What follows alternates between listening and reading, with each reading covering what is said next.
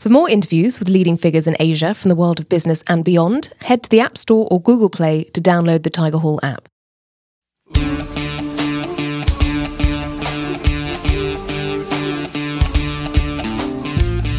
Do you find yourself frequently scrolling through your Insta feed while you're supposed to be completing an important task at work?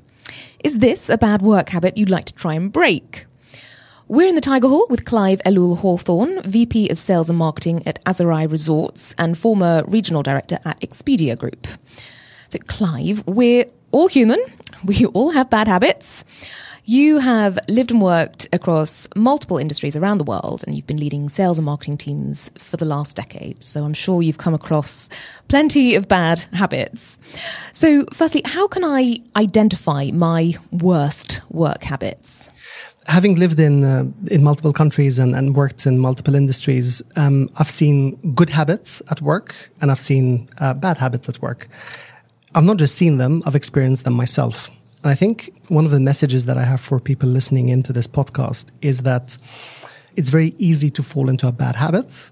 It's hard to break it, but with a couple of tips and tricks, I'm going to try and share some of my experiences that will help people kind of get back on the right track. For me, one of the habits that I see, which is accelerated today by the technology we have, social media, that kind of always on approach, is lack of focus. I think at work we sometimes tend to react a lot to emails, to messages. In fact, I always say that you can walk into work, switch your Outlook on and do nothing but email all day. It's actually possible. But are you getting anything done? Are you working towards the company goals and objectives? Are you moving projects forward? Are you contributing to the business? So we've created so much noise around businesses, and that I think sometimes it's always helpful to ensure that we're managing them. So it's really important to ensure that we're managing these tools rather than them managing us. So for me, something that I do is I sometimes switch off the notifications, the push notifications on my phone, because if I need to get something done, I need an hour and a half of uninterrupted work. I might be working on an important press release.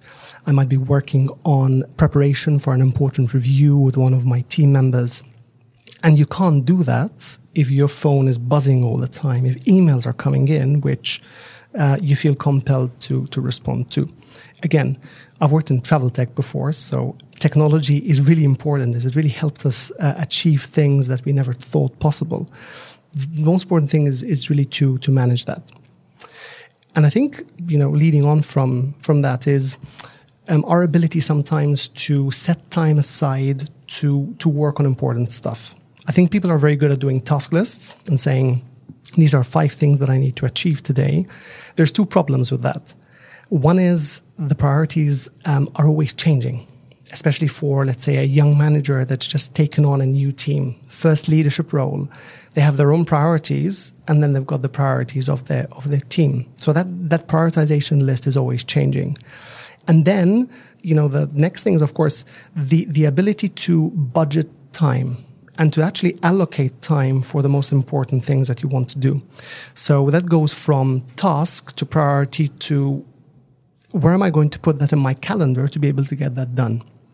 And that's something which I've always found is challenging to do, but once you get the hang of it and once you really make sure that you've allocated that time to work on important things, then you can get a lot done. I'm glad to hear you say that.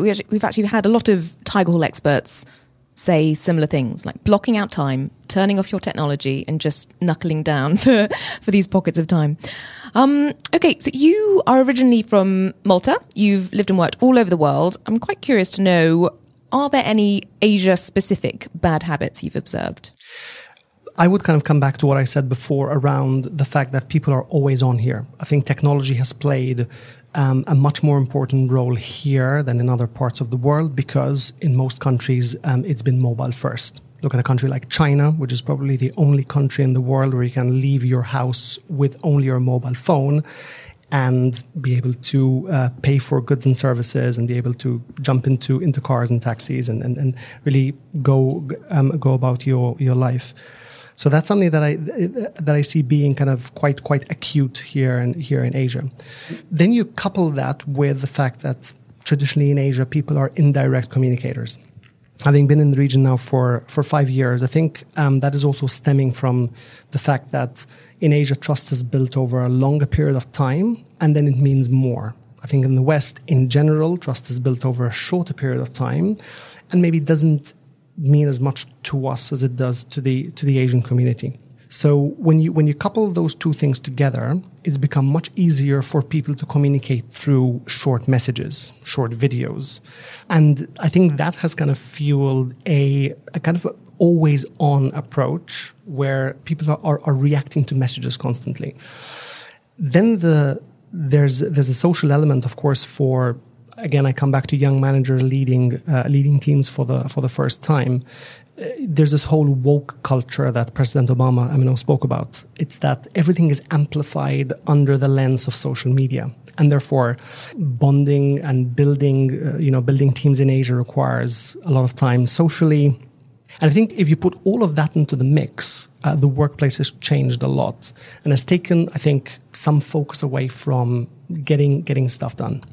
I'm wondering if you can help me fix one of my bad work habits. I'll try. So I mentioned at the beginning, scrolling through my Insta feed. I know that one of my worst habits is procrastination. If I've got something that I know is going to be difficult to tackle and it's going to take me a few hours, I tend to just push it down my to-do list. Oh, I'll do it tomorrow. And then all of a sudden a week has gone past and I have not done it. How can I try and, change my mindset or get better at not procrastinating? I think that's a really good one. And we've all been there. What's interesting is there's a lot of studies done around the percentage of work done close to a particular deadline. And it's no surprise that the studies came out showing that a large percentage of work is done close to the deadline.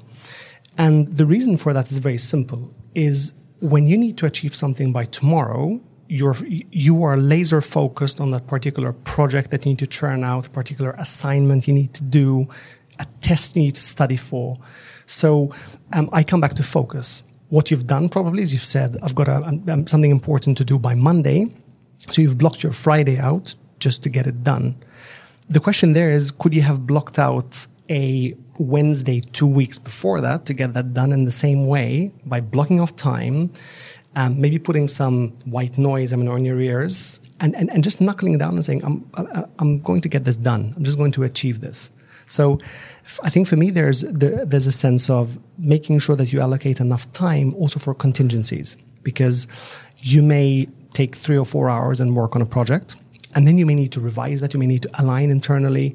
So doing that last minute, of course, has its risks by maybe not delivering something that is 100% to your own satisfaction.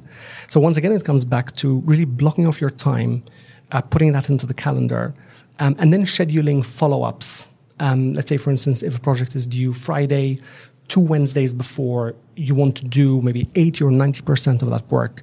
And then you start to schedule some time in your calendar to review that with fresh eyes, or take some time to align with some colleagues or ask for some feedback. So in terms of my self-reflection, so say in 3 months' time, I want to have become much better at not procrastinating. Do you have any sort of recommended courses of action for self-reflection in kicking these habits? Sure. I think habit building is one of the most important things that you can do both personally and professionally. And habit building is nothing more than leveraging the power of compounding. So the way that I work is I set personal goals at the beginning of the year, and I actually use the OKR methodology that I think John Doerr launched in 1992. I know Intel uses it, Google. What is that?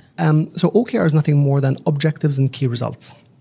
So I'll give you an example. Imagine if you wanted to get in better shape. So that would be your objective. Get into the best shape of my life. You then need to measure that somehow. So so let's say what kind of metrics or how do I know that I'm getting into the best shape of your life? Let's say you have 1 key result or 2 key results. You might say, get down to my ideal body weight of X. And then you list a set of initiatives that are going to help you get towards that goal. And that could include exercise twice daily, eat vegan, twice a week. And you then track them over time. And that becomes your task or your habit. So There's a lot of apps out there, like habit logging apps. It could be a simple Excel spreadsheet. It could be a simple piece of paper. But if every week you're exercising twice and you're eating vegan maybe twice or 3 times a week, and you know that that is going to have a profound impact on your ability to hit that, then if every week you're doing a rinse and repeat of the important initiatives, you're going to get your goal. So that for me has always been quite powerful in terms of taking that large objective and then breaking it down into how do I measure it? How do I measure success? And then what are the initiatives and tasks that are kind of underneath that I need to work on a regular basis with to be able to get to that particular goal? Can you think of any particular examples where you've seen someone kick a bad habit or you've perhaps helped them through it? Sure. There was a situation with, again, someone who was, let's say, overcomplicating a lot of things. And I think it's very easy to overcomplicate. I think it's become very difficult in the work environment to really simplify. And I actually worked with this particular team member just to kind of, again, using that OKR framework, is that what are you trying to achieve? What are 3 or 4 things that you want to achieve? Rather than give him the answer, I introduced him to the OKR methodology. This person did some reading. He came back with the first draft, which was good, but could have been much better. I pushed it back. I said, I think you need to think a little bit more. Gave him some guidance on things to think about. And recently, we had a strategy presentation, and this person presented back a set of objectives and key results that were really, really good. So it showed that through that methodology, he had really very, very quickly distilled what he had needed to do, how he is going to measure that, and what are the initiatives that are going to come underneath that to be able to achieve those goals. And what was his time frame for that? It was around 3-4 weeks. Okay, so that's quite quick. Yeah, and essentially it was nothing more than, again, I come back to the focus. It's taking a bit of uninterrupted time and say, what do I want to achieve? And sometimes that's not clear. So I've been in a lot of updates or business reviews where you see a lot of wording on slides, which is quite fluffy. And it's not because that person is not capable of delivering an update that is specific. It's just because that thinking time was taken away. So for instance, for me, leading sales and account management teams and marketing teams, it's all about, there's the number, what's the performance against the number? Why did we hit it? Did we do something well? Let's celebrate that. Or if we didn't hit it, why did we not hit it? And what are we doing about it? So something very, very simple in terms of framework. And you need to think about that to be able to delve into performance. And there needs to be a bit of critical thinking that you go through to get to that level of clarity. You can't do that if your phone is buzzing on one side, emails are coming in, someone is knocking on your door, team member wants a one-on-one. That's why that calendar management approach is so useful in getting some of these things done. Okay, we like to end all of our podcasts by asking for 3 actionable steps. Could you give me 3 steps that I can take after this podcast that's going to help me kick my bad work habit? The famous power of 3. I think that there's three questions to ask here. Firstly, what do you want to achieve? What are your goals? What habits do you want to build? I'm trying to learn Mandarin. And it's a hard language to learn because Western languages are built very differently. So for me, it's, okay, I've got a goal that I want to learn, be fluent in Mandarin next 5 years. It's an interesting goal. I'm not sure if that's a demanding goal or if it's easy. But I really have to break that down. And breaking that down means how many characters do I need to learn per day to start to get a grasp on the vocab? And then there's a number of initiatives that I need to do, like going to classes, like engaging, like, putting that together. So I think for me, it's knowing what you want to achieve is step 1. I think a lot of people are still not clear, and we can talk about both personal side and professional side. They're not really clear on what they want to achieve. Sometimes people join an organization, there's a lack of clarity in that organization, and they are unable, or maybe they don't comprehend, what am I here to do? What's my objective? Personally, that is the same. Sometimes you need to think about where's the direction of your life headed, and what do you want to do about certain things? Are you happy with your health, with your finances?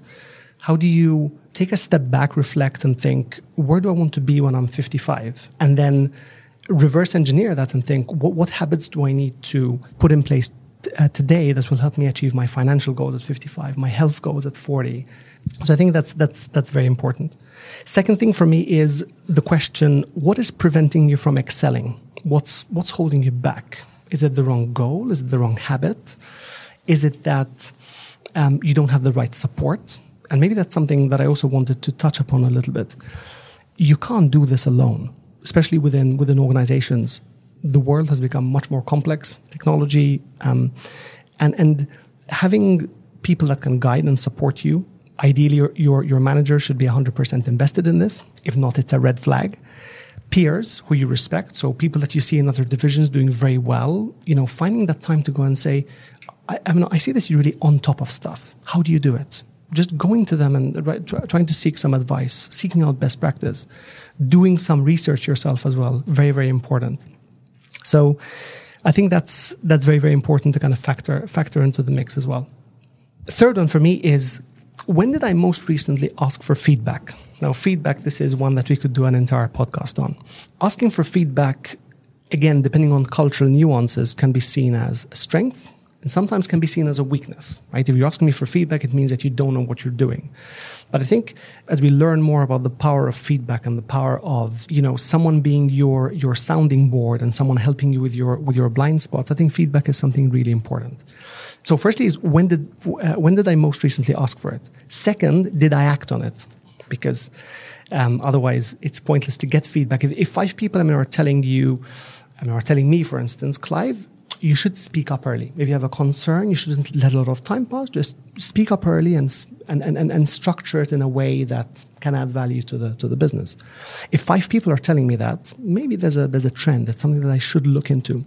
And then the third one, this is really important. Did I thank the person for giving me the feedback? For me, feedback is a gift. Now, you may not need to absorb 100% of what everyone tells you. Otherwise, you wouldn't have a structure of your own. Look for trends. If one person once randomly told you that you speak too fast, maybe that's not a trend. If 10 people over the past few weeks have said, I think you speak a little bit too fast. Can you slow down sometimes? I think that's definitely a message to take into account. No, we can't understand you. So in addition to me trying to work on this myself, who else should I go out and try and get support from? I think firstly is you have to own the problem yourself. So aside from enlisting support, which is really important, to have an accountability partner. Some people are lucky enough to have mentors in an organization. It's really critical to do the heavy lifting yourself. There is so much available out there that if you do a bit of research, there's a lot that you can read through and digest. I think aside from enlisting support, it's really important to do the heavy lifting yourself. You're in control of your life and your career. There's so much material available when it comes down to researching topics on habit building, topics on time management, and there's thousands of techniques, and I think all of them can add some value. The one really interesting anecdote that I wanted to share with you, and some people may know this, Bruce Lee was attacked when he was younger, and he was practicing a particular type of martial arts. And he started to question if that particular type of martial arts was actually helping him to actually defend himself, because he was attacked by a gang of youths. So he took it upon himself to research other kinds of martial arts. And he read a lot, and he did the homework. And he worked on the following 3 steps. One is he absorbed what resonated with him. The second, he rejected what didn't. Then the third is he added his own experience into the mix. And as a result, he became a much more accomplished person as a result of that. I think this is really interesting. This struck a chord with me because this links back to feedback, right? He absorbed things that resonated with that particular kind of martial arts. He then rejected what he thought wasn't in line with his principles. But then also the most important thing is he added his own value on top of that. So that's something I think that we tend to miss doing sometimes. The other piece I think is you have to act, and the word execution keeps coming up and up. I think once you've set your goals and objectives, you have everything lined up, you should just go ahead and do it. And it won't be perfect in the beginning, but, sticking with it, if you've got the right initiatives and tasks and you're working towards the right goals, it's really important just to go ahead and do it.